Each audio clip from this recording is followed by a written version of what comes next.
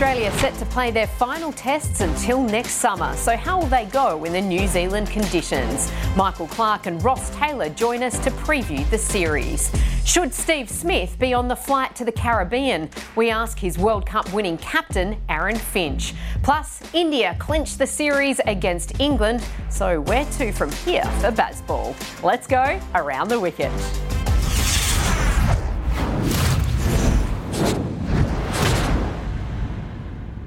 Hello and welcome to Around the Wicket. I'm Nerily Meadows. Aaron Finch alongside me. News in today is that Australia has named an unchanged 11 for that first test against New Zealand. New Zealand, on the other hand, they'll be without Devon Conway, the thumb injury keeping him out of at least the first test.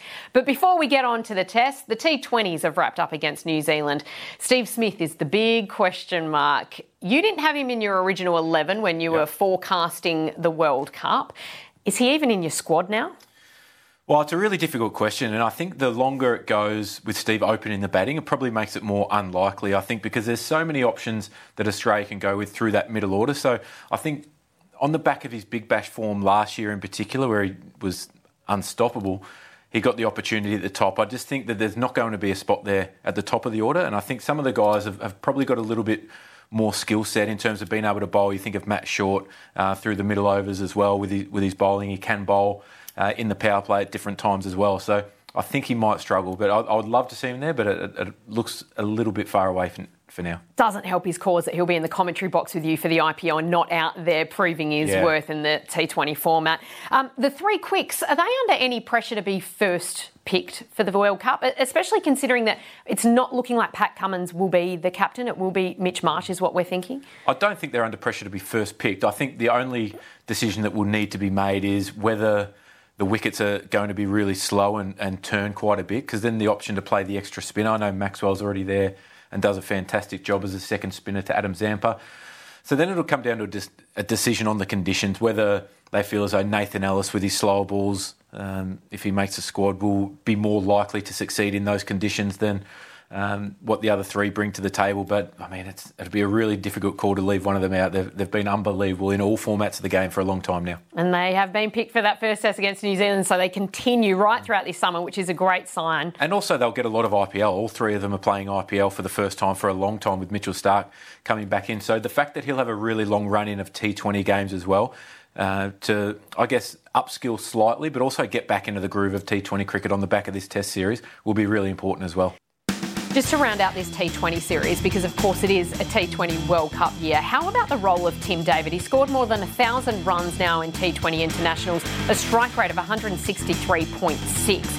Has he become one of the most important players in this team? He certainly is very close to it. I think if you add Maxwell into that conversation, then he's as valuable as anybody in the world. But the role that Tim David plays at that number 6, 7 role, where you're expected to come out and hit boundaries from ball one, it's an incredible skill, and that's why he's so sought after around the world to play in various competitions. And you think back to when he was first asked to play for Australia and he knocked it back. He went and decided to play 14 games of the PSL instead, because he thought that would be more beneficial for his career down the track than playing for Australia. And at the time it was a bit mind-blowing, but I think the proof's in the pudding. He's been well and truly rewarded. I think having the opportunity to constantly play in subcontinent conditions and the expectation of being an international player is so difficult on players, particularly who do that role, that walk in and hit sixes from ball one. Sometimes he got Australia over the line in another close one. It's really impressive. Let's not gloss over that story. You were captain at the time, and he actually said, I don't want to make my international debut for Australia because I'd prefer... talk me through. What happens in that conversation? Justin Langer, the coach at the time. Justin Langer was the coach. Tim called me and said, thanks for picking me, but I've decided that I'm going to go to Pakistan and play in the PSL. The opportunity that he was getting in the Big Bash was quite limited. His impact was huge, but he wasn't getting a huge amount of batting time. So there was a chance for him to go and bat at number 4 in the PSL and I guess hone his craft a little bit more, I think, in batting in that middle order where there's a lot of expectation. And he just said, I think long-term this will be better for my development and better off all round. And to his credit, he's well and truly done that. For me, it was never going to be held against him at the selection table, because I think it's so important that you understand where guys are coming from. JL feel the same way? I think so, in the end. I mean, he ended up playing not too long after that. But for me, I said I don't agree with the decision, but I understand it from your point of view. And yeah, he's been unbelievable for 39 games now. Brilliant story. Also striking at 201 this year alone in those 6 T20 internationals. Really phenomenal, only out once. The women are also playing a T20 World Cup this year. I just wanted to touch on the fact that they've named their squad for 3 ODIs and 3 T20s in Bangladesh for next month. Jess Johannesson, at 31 years of age, has been left out. It's the first time since 2012 that a fit JJ has been left out of an Australian side. And of course, she also missed out on the 11 against South Africa. Sophie Molyneux came in instead in that test match. Where do you think her career sits at the moment? Well, it's a really difficult question. She's been a great player for such a long time and so integral to Australia's success in the female game. But I think now you just look at the youngsters coming through. Annabelle Sutherland playing in that middle order role, Phoebe Litchfield at the top, and then Ash Gardner's bowling has come on probably more than everyone expected. She said it herself in her awards acceptance speech that she loves bowling and her numbers are unbelievable. So I think it's probably just an embarrassment of riches that Australia have got from all-rounders who can bat in the middle order, bat at the top of the order as well. So really unfortunate, but yeah, when you mention those names, there's some pretty special players amongst them. She's had an incredible career if we have seen the last of her, but let's hope not, because she's a very resilient woman as well, a wonderful character. Don't go anywhere and around the wicket, because Michael Clarke joins us after this short break. We're going to hone in on that 2-test series. 2 World Test champions are about to go head-to-head, Australia touring New Zealand in a 2-test series. To talk more about it, Michael Clarke joins us now. And I've put the pressure on both Pup and Finchy to come up with their 3 defining things that are going to basically decide this test series, a rare test series between Australia and New Zealand. Pup, great to have your company.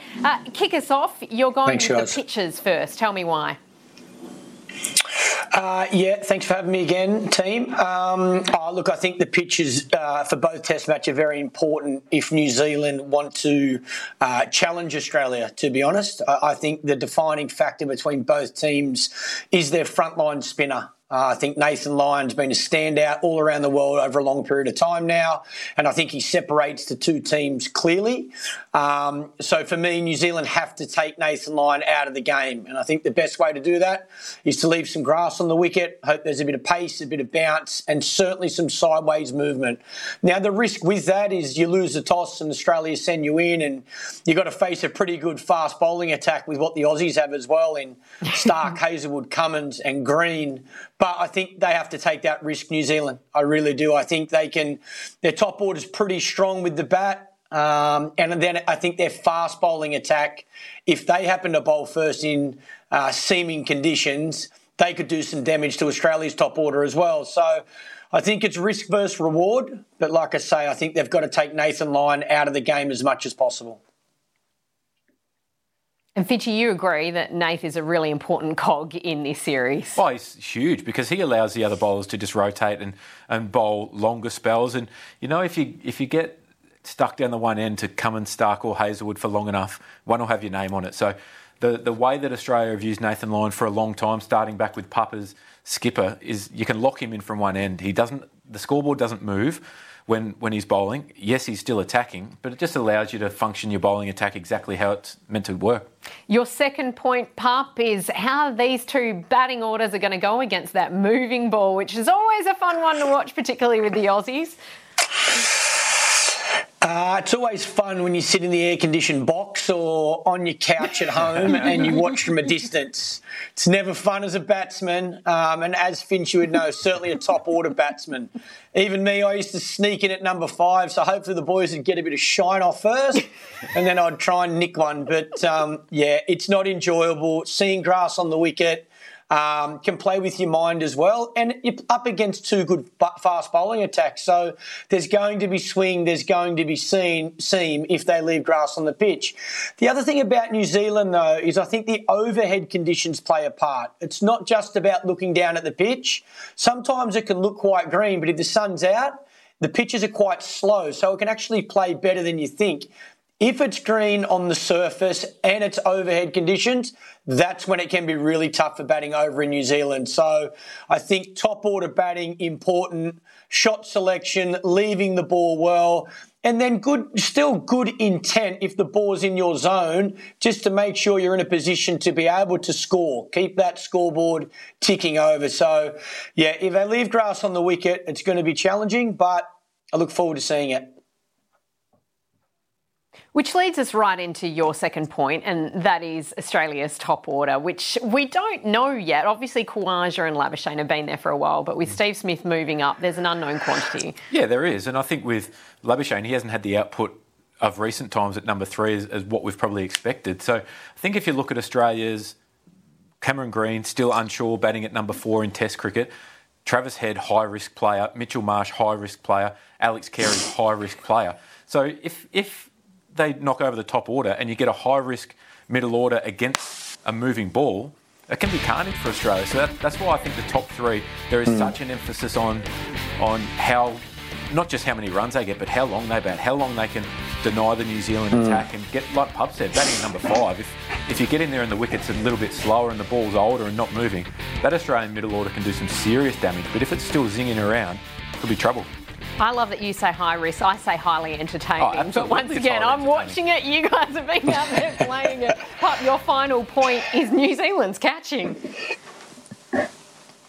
I guess through the T20s, a side of New Zealand cricket I haven't seen for a long time. I thought their fielding was poor. Catching, I think they dropped 7 or 8 catches in the T20 series. And I'm not used to seeing that with New Zealand. So I think their fielding against the best teams in the world is so important. You don't want to give the best batsman a second chance. But if New Zealand field the way they did throughout that T20 series, it doesn't matter how well you bowl, how green the wickets are, they'll not beat Australia. So I'm looking forward to seeing them be really disciplined in the field like they have done for a long period of time. And if they get half a chance, they have to hang on to it because we know Australia will. Australia's fielding's been exceptional for a long time. You know, I think of someone like Cameron Green who has come in and fields in such a tough position, that gully area. He's got unbelievable set of hands. So I think the standard will be set and will continue for Australia. New Zealand need to up their standard from the T20s. And finally, Finchy, you've got one matchup that you're really looking forward to. Oh, Kane Williamson. He's obviously the key for New Zealand. He's in such prolific form. But Mitchell Starc, he's somebody who has troubled him in the past. And I think the fact that now Mitchell Starc is not just trying to bowl big booming in-swingers ball after ball, he's also got that ball that goes across. So I think that can play a key role in the matchup with Williamson. We know how disciplined he is. We know how well he leaves the ball. We know how late he plays. But Mitchell Starc, with that ball going across him as well, that could start to cause him a few problems. Does he play? Does he leave? Particularly with the one that can swing back down the line as well. This is between them, the matchup. So 83 runs to Smith 4 times, an average of 20.75. And not many people have troubled Kane Williamson, by the way. Pat Cummins has never got him out at Test level. They haven't played a lot at Test level against each other. But also Starc and Cummins have never actually played a Test in New Zealand, which just goes to show how rare it is. And I wish we had your facial expression just then because you were quite shocked by that. Yeah. Test predictions, though, for this series, Pup. What do you think? I think Australia will win both Test matches. I think New Zealand, again, if they produce the right conditions, I think they'll certainly compete and it'll be a really tight series. But I think Australia will just find a way to get over the line. I'm looking forward to seeing how Steve Smith goes at the top of the order against the moving ball.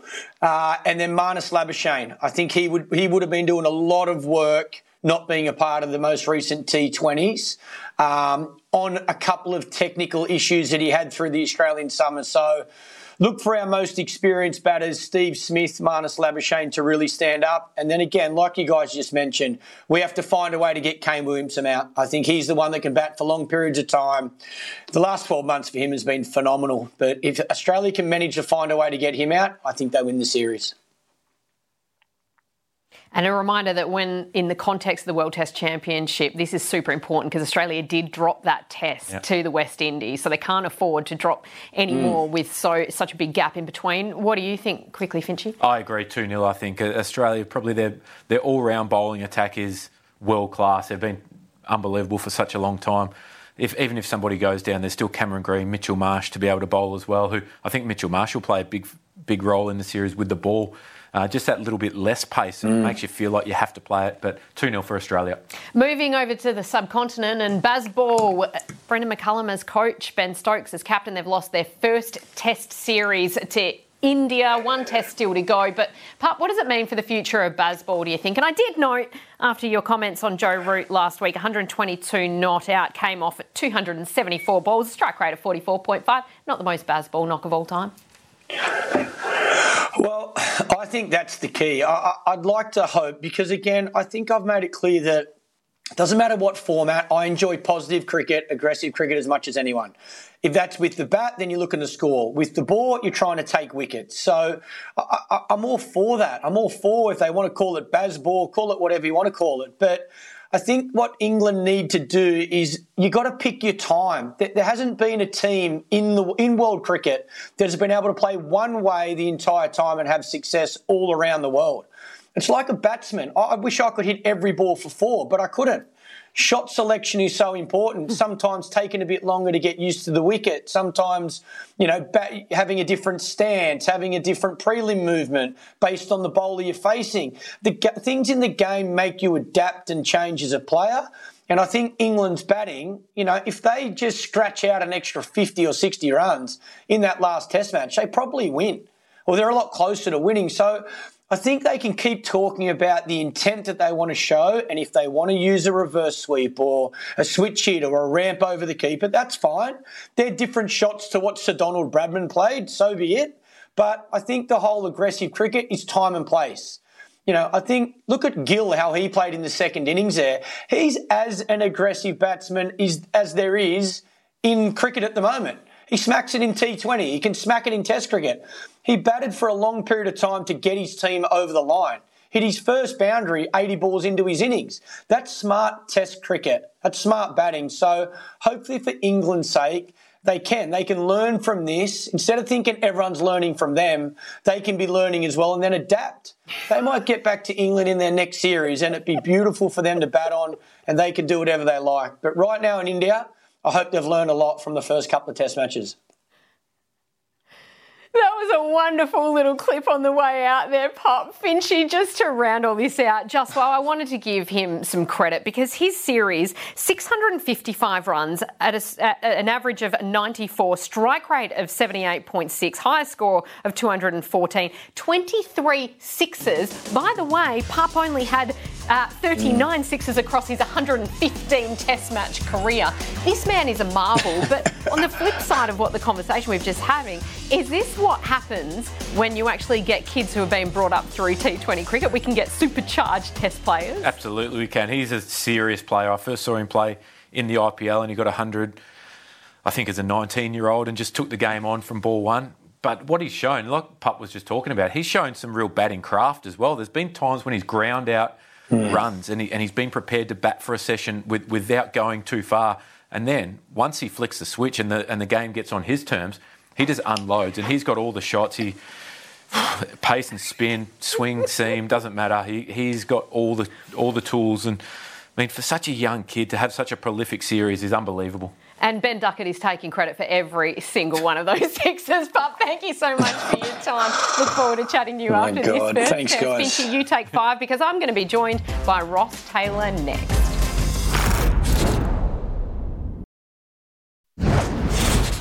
Yeah, obviously it's never an easy time to do something like this. But yeah, the time has obviously come. It's definitely really grateful for the opportunity. It's been amazing to be a part of, obviously, the Black Caps and to be able to represent the Fern and to have the Black Cap on my head has been some of my proudest moments of my life. So, yeah, never easy time. An emotional Neil Wagner there announcing his retirement. He won't play in this first test up against Australia. It is the first time in 8 years that the Kiwis are hosting their Trans-Tasman rivals in a test match. And joining us to talk more about it is Ross Taylor, who I like has the test theme patterned behind you as well over there in New Zealand. Ross, great to have your company. Thanks so much for joining us on Around the Wicket. Now, I want to start by asking about the anticipation. As I say, first time in 8 years, the first test has been sold out for weeks. Can you just give us a sense of the flavour that's going on right now? Yeah, I mean, anytime Big Brother comes over, as you said, it's been 8 years. It was sold out before Christmas. New Zealanders still love their Test cricket, but we don't often, obviously, have you over here. So the last time you were here, McCullum got, I guess, a good send-off, not a winning send-off, but a fastest Test 100, and I'm sure there'll be some fireworks come these next 2 Test matches. One of the really fun things about this matchup is the fact that we've got 2 quicks who are captaining. You don't get that very often. Pat Cummins on one side, we've seen how successful he has been across all forms as captain, and then Tim Southee. Is there a little bit of pressure on Southee, do you think? Yeah, I mean, he only got 2 wickets in the last series against South Africa, a depleted South African side. And as you said, 2 fast bowling captains, one at this, both early on in their captaincy careers, but one towards the end of his playing career, and one being a world-class bowler for a number of years. Southee knows these conditions very well. He won't have his bounce bowler and Neil Wagner beside him to turn to when he needs a few overs in those flat conditions. But New Zealand, I'm really interested to see how green these wickets will be, because traditionally, the Basin Reserve and Hagley Oval are the bounciest and the greenest wickets we produce. But, we know what a formidable bowling lineup this Australia is, and it'll be interesting whether the groundsmen don't turn on the hose as much, just knowing what Hazelwood, Stark and Cummings and co can do. It is a fascinating point. What do you think they should do? As a batter, I think... Yeah, I still think it's New Zealand's best chance to be successful is to have a green wicket and take 20 wickets. Probably not what Nathan Lyons fans will be wanting, a green steamer. But the other thing that we know about these 2 wickets is you can still score on them. I think your margin for error as a fast bowler in those first couple of days, if it is green, is small and you can score. But I think if there's anything that a true Test match fan would want is not for it to be green for half a day. I think we probably want it green for 2 days, and that sort of negates the toss. If it's only green for half a day, then obviously there becomes a more emphasis on that toss. Speaking of batters, Kane Williamson, we know he's coming in with stunning form up against South Africa, but it was against that undermanned South Africa. How's he going to go against Australia, and is this the true test, do you think? Yeah, I think, his stats have been phenomenal in the last 18 months. 12 times going past 50 and scoring 1100s in that time. Just become a father over the last couple of days, so it'll be interesting how his sleeping patterns are.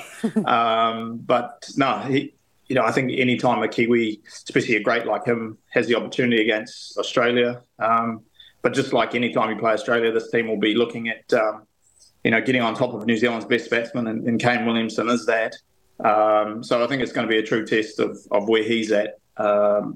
Obviously in good form, got good confidence going through, but I think the way he plays over the next 2 tests will go a long way to seeing where New Zealand's fortunes lie. And congratulations to the Williamsons as well, of course. From one great to another, Steve Smith, he's opening the batting for Australia, a new role. He'll be a little relieved that there's no Neil Wagner, I imagine, because he's got him 5 times, an average of 16 in Test cricket. But what is the legacy of Neil Wagner? Yeah, I mean, that would have been... I was looking forward to that battle. Played in a few of those matches, and, Steve Smith didn't look like he was troubled by many players, but many bowlers on that tour, but Waggy had his number for it. But, I think we in terms of Neil Wagner, the legacy that he leaves the team is just being able to bowl in those tough periods. I think he set the tone with our fast bowlers, the youngsters that came in. You're never 100% fit, but every time he went out there, played with his heart in his sleeve, and the bowling unit and the batting unit loved him for it. I think he's a very popular team member, and I think he's going to be sorely missed, not only on the field but off it as well. Before I let you go, Ross, I need a quick prediction. 2 tests, New Zealand hosting Australia. How's it going to go?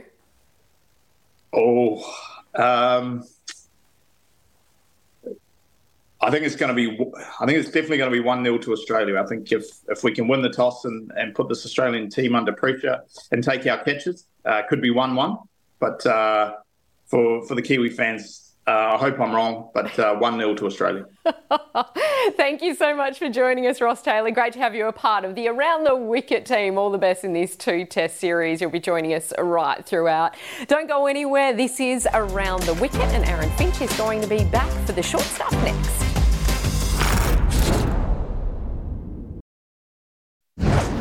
To take on the short stuff, and it's a big congratulations to my home state, Western Australia. Adam Voges, is he going to be the coach of Australia one day, do you think? I think he will be. I think he'll probably be the next coach after Andrew McDonald whenever that tenure finishes. I think his contract's up at the end of the next Ashes series. Not sure whether he wants to go on or what will happen there, but I think Adam Voges will definitely be front runner for that. He hasn't put a foot wrong. 4 domestic titles, one-day titles, 3 in a row, back-to-back Shields. Heap of big bashes. Very, very impressive. On that note, Taylor Swift, all the Swifties took up all the flights to get across the country, so the West Aussies had to go on different flights to get to this final. Should Taylor Swift even have sent her jet over to pick him up? I don't know why that's a question.